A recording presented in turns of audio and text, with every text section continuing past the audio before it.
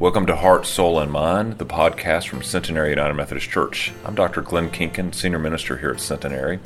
My hope is that this podcast will give you some good news for your journey today.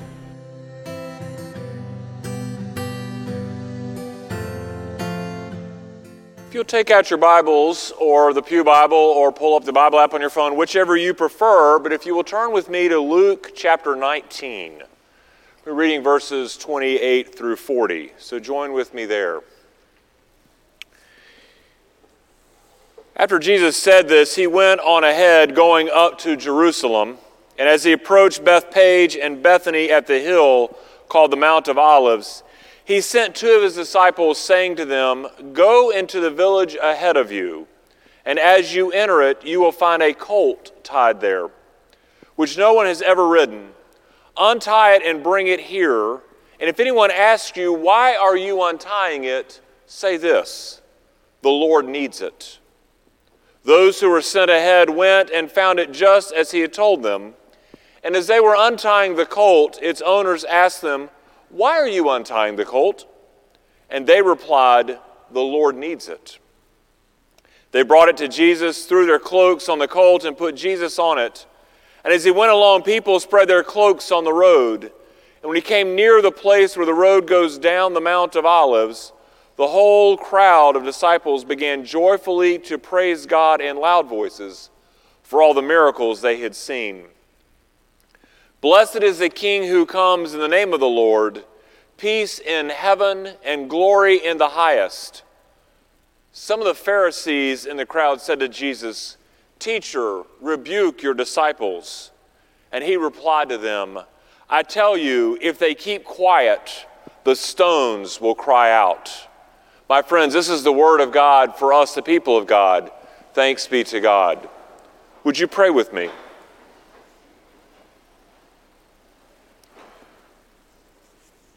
Almighty God, we gather worshiping and praising you, remembering that day that you rode on as a king. You rode in a town on a donkey, reminding us that you are king of our lives. So as we have waved our branches, as we've sung our hosannas, as we have proclaimed you as king, may those words not just be mere words, but they may be how we live as doers of your words. All this we ask in your holy name. Amen. Have you ever gotten caught up in something, just caught up in the motion, the moment, and the emotion of it, the excitement of it? It was just so exciting, like a parade or a celebration or a party, where you were just so caught up in all the energy that you found yourself doing things that you might never have done before, chanting and singing and playing along, just unselfconsciously, fully embraced the moment. Ever that happened to you? I suspect it probably has. One of the places where I see this happen a lot of times is in baseball parks. Now, baseball just started last week, Major League season on Thursday. The minor league season started here on Friday. And if I were to ask Reed to play this on the organ, na na na na na na, you would say what? That's the best you got. Okay. Come on, go for it. Why not?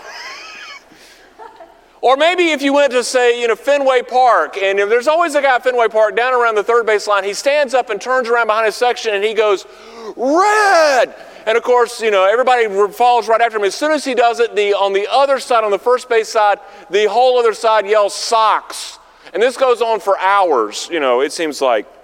Or maybe if I convince those of you on the front of the row here to try this, if I just looked at you and said, "Come on, let's do it," and you all stood up and did this, you know what would happen, right? At first, everybody would think they've lost their mind. And they would say, "Let's do it again." And you would do it, and the second row would do it, and the third row, and before you know it, all the way back to where James Bland is sitting, everybody would be standing up, and they would think, "Oh my goodness, Centenary's gone Pentecostal." But you're caught up in the moment, right? I mean, that's the beauty of some of these things, the parades and stuff. You get caught up in it. You don't even know why you're chanting sometimes, or you don't know all the words, or you don't understand why we're doing what we're doing. I mean, really, who understands the wave? But it happens in ballparks and stadiums. And later you ask yourself, wow, I got caught up in that, right? I'm excited. But is that me? So this morning, we remember Jesus' triumphant entry into Jerusalem. We read Luke's account, and it's this rich imagery throughout that whole short section. Throughout those 12 verses, there's this rich imagery. First, you've got the whole idea of the colt. I mean, I love that line, the Lord requires it. I mean, think about this. Every time this comes up, whenever we're thinking about things that we're going to do in church and we go to ask people, we always kid around and joke like, well, look, if they say no, just tell them the Lord requires it. The reality behind it is that it was a reminder to us, this whole use of the unridden colt, that God has a need for each and every one of us. And part of that need is simply that we are to carry Jesus, just like the donkey did, that we're to carry Jesus into the world to those who have never met him, never heard of him, don't know his love.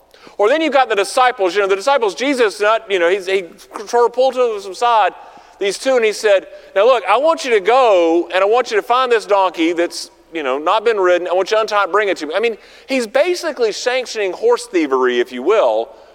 But these two don't even question it, right? He says, just go, you'll find it, untie it. If anyone asks you, tell them the Lord requires it, it'll all be fine. That is the craziest mission to send two people out on, and yet they did it, didn't they? Those two disciples trusted Jesus with what seemed impossible and improbable. Do we do that? When God calls us and asks us, when God compels us to do something that we don't even want to do, how often do we just do like the disciples and just go and do it? Chances are we like to put the brakes something up. You got somebody else in mind. You call my cousin. Something like that. But then there's the latter part of this. There's the crowd that happens. They start laying their coats on the road before Jesus, and pretty soon they're shouting, "Blessed is the King who comes in the name of the Lord.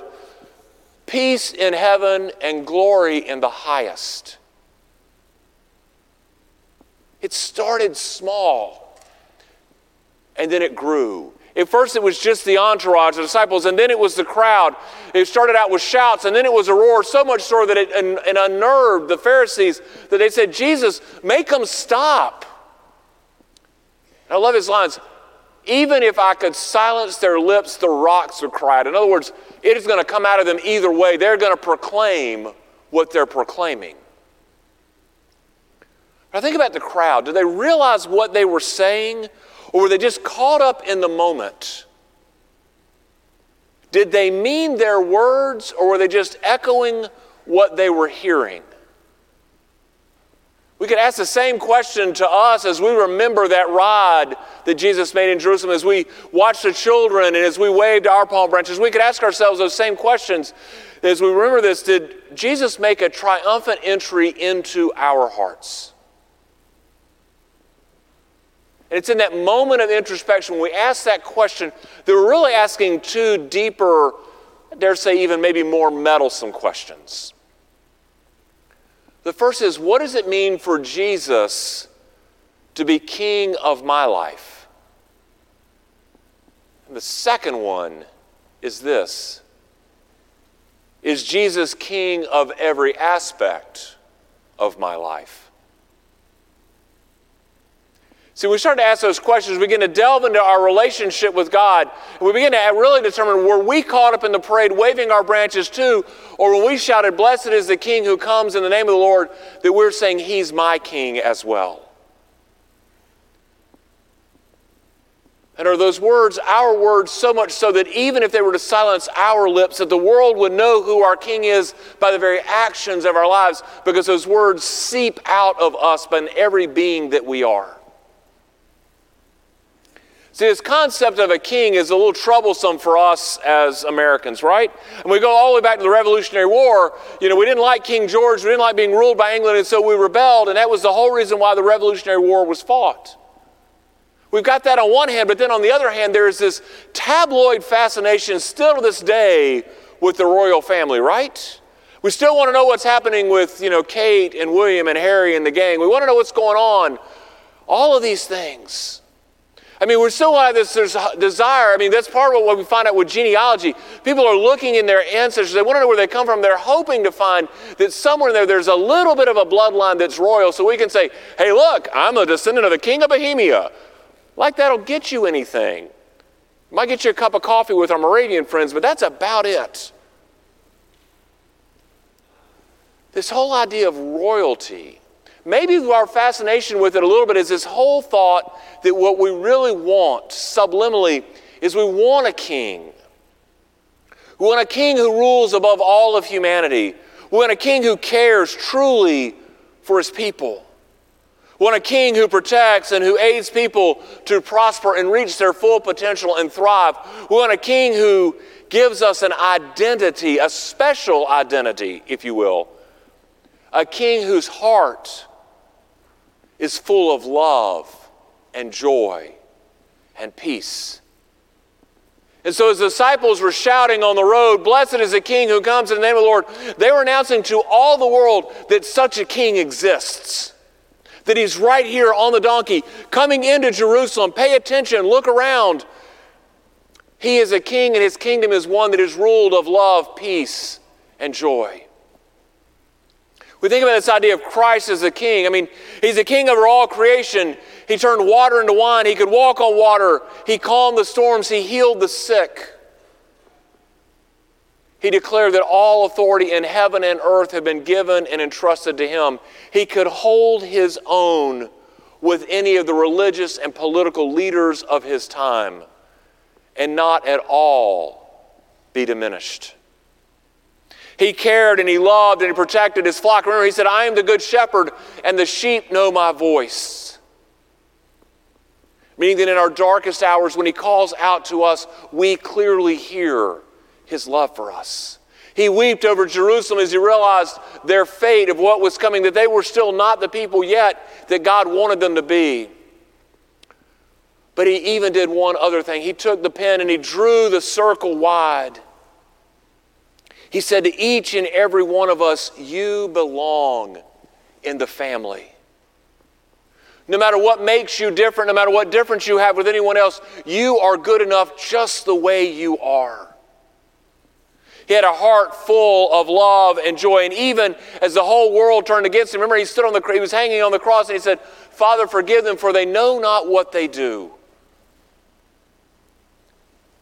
He is the one who gave us our identity, called us children of God, each of us.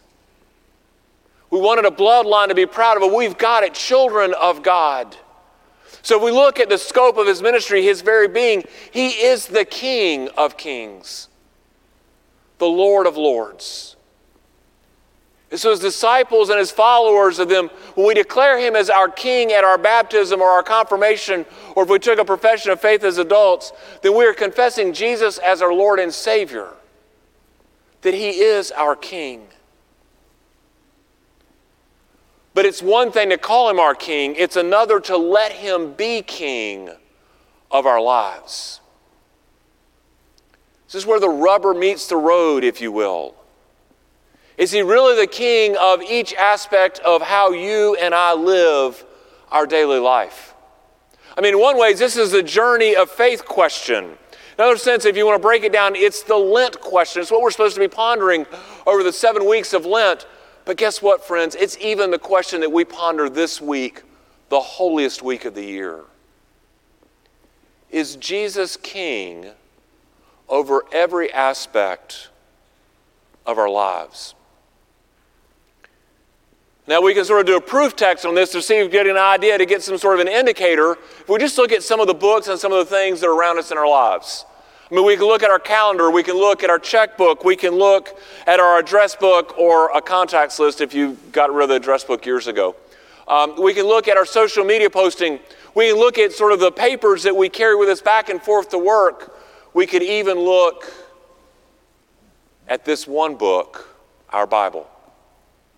When we think about it, we look at our calendar, it's really about how we spend our time, right? It's really what we give ownership to. So if you took an honest look at your calendar this week, if you went home this afternoon, you took your calendar out, and you started flipping through the pages last week and the weeks before, the months, you started thinking about the week ahead, how much time do we really spend worshiping God? How much time do we really spend in faith formation, in spiritual growth? How much time do we spend in Christian community? I don't mean just getting together with friends who go to church and therefore they're your Christian friends. I'm talking about really being Christian with each other, supporting each other, caring for each other, talking about church to see what each other heard so that you grow together in your faith, bringing out the best in each other, crying on each other's shoulders when one of you is suffering. How much time do we spend serving God? See, when we start to look at it and we add it up and we look at all the time that we've been given, maybe we might realize that we need to spend more time with God. And if we're tempted to say, I don't know, but it's really hard to do, then maybe we have a little bit of an answer of what is Lord of our time. Is it God or is it something else? Or maybe we can take a look at our checkbook. This is tax season, and always when I get my taxes back, I'm like everyone else. I grumble about paying taxes. I mean, they're a necessary evil. They do good work. It's for the common good. But what I'm always reminded when I get my return and I look at it is I see truly how blessed I am. But then I open my checkbook and see, what did I do with those blessings? Because they're not mine, they're blessings from God. They're gifts from God. Every bit of what that return says is a gift to me from God. And what did I do with it? And what comes to mind is this image that years ago someone taught me. He said, imagine the blessings in life are 10 apples right in front of you. The Lord says, these are yours. I give this all to you, and all I ask for you in return is what? At the least, one apple back. That means we get to keep 9 of them. We get to keep 90% of the blessings to use them for life. But what do we do with that one apple? Do we give it back as God hopes and asks? Or do we give just a sliver? Who is the Lord, the King of our checkbook?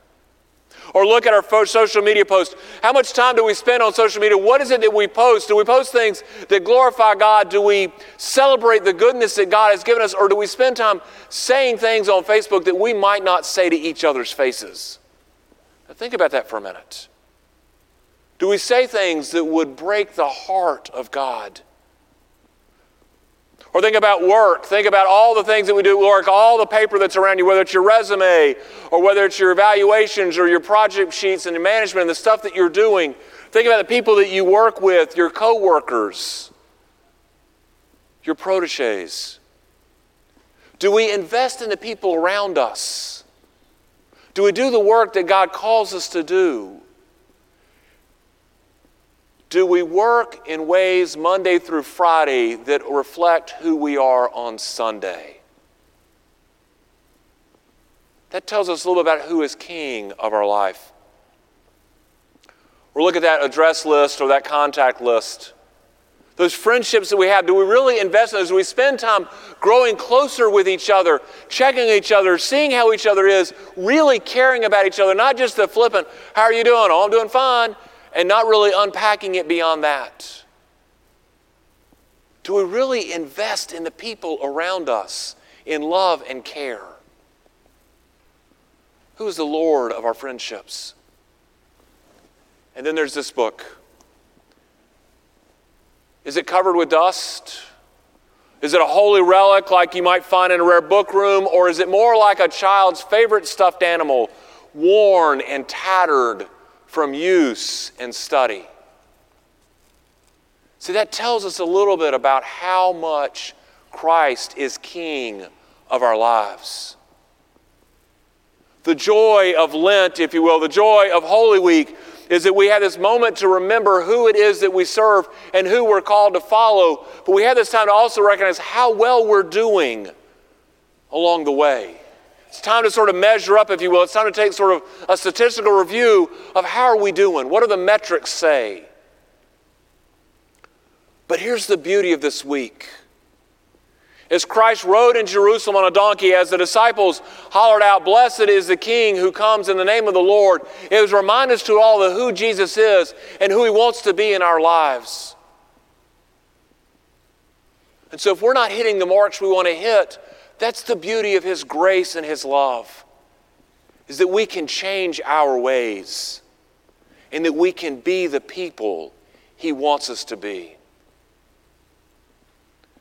So as we think about that triumphant entry, as we think about what we sang just a few minutes ago, as we think about Jesus on a donkey coming into Jerusalem, we are in the crowd. We're a part of the parade. We're shouting Hosanna. Do we get caught up in the words, or are those words our words? Blessed is the King who comes in the name of the Lord. May his peace and glory reign forever. Friends, I hope those are our words, that we're not just caught up in the motion, and that we live them in such a way that even if our mouths were silent, the world would know who our King is, who we follow, because of the way we live our lives. So let us go forth this day, following that King on a donkey, proclaiming the good news. Blessed is the King who comes in the name of the Lord. Hosanna in the highest. Amen and amen.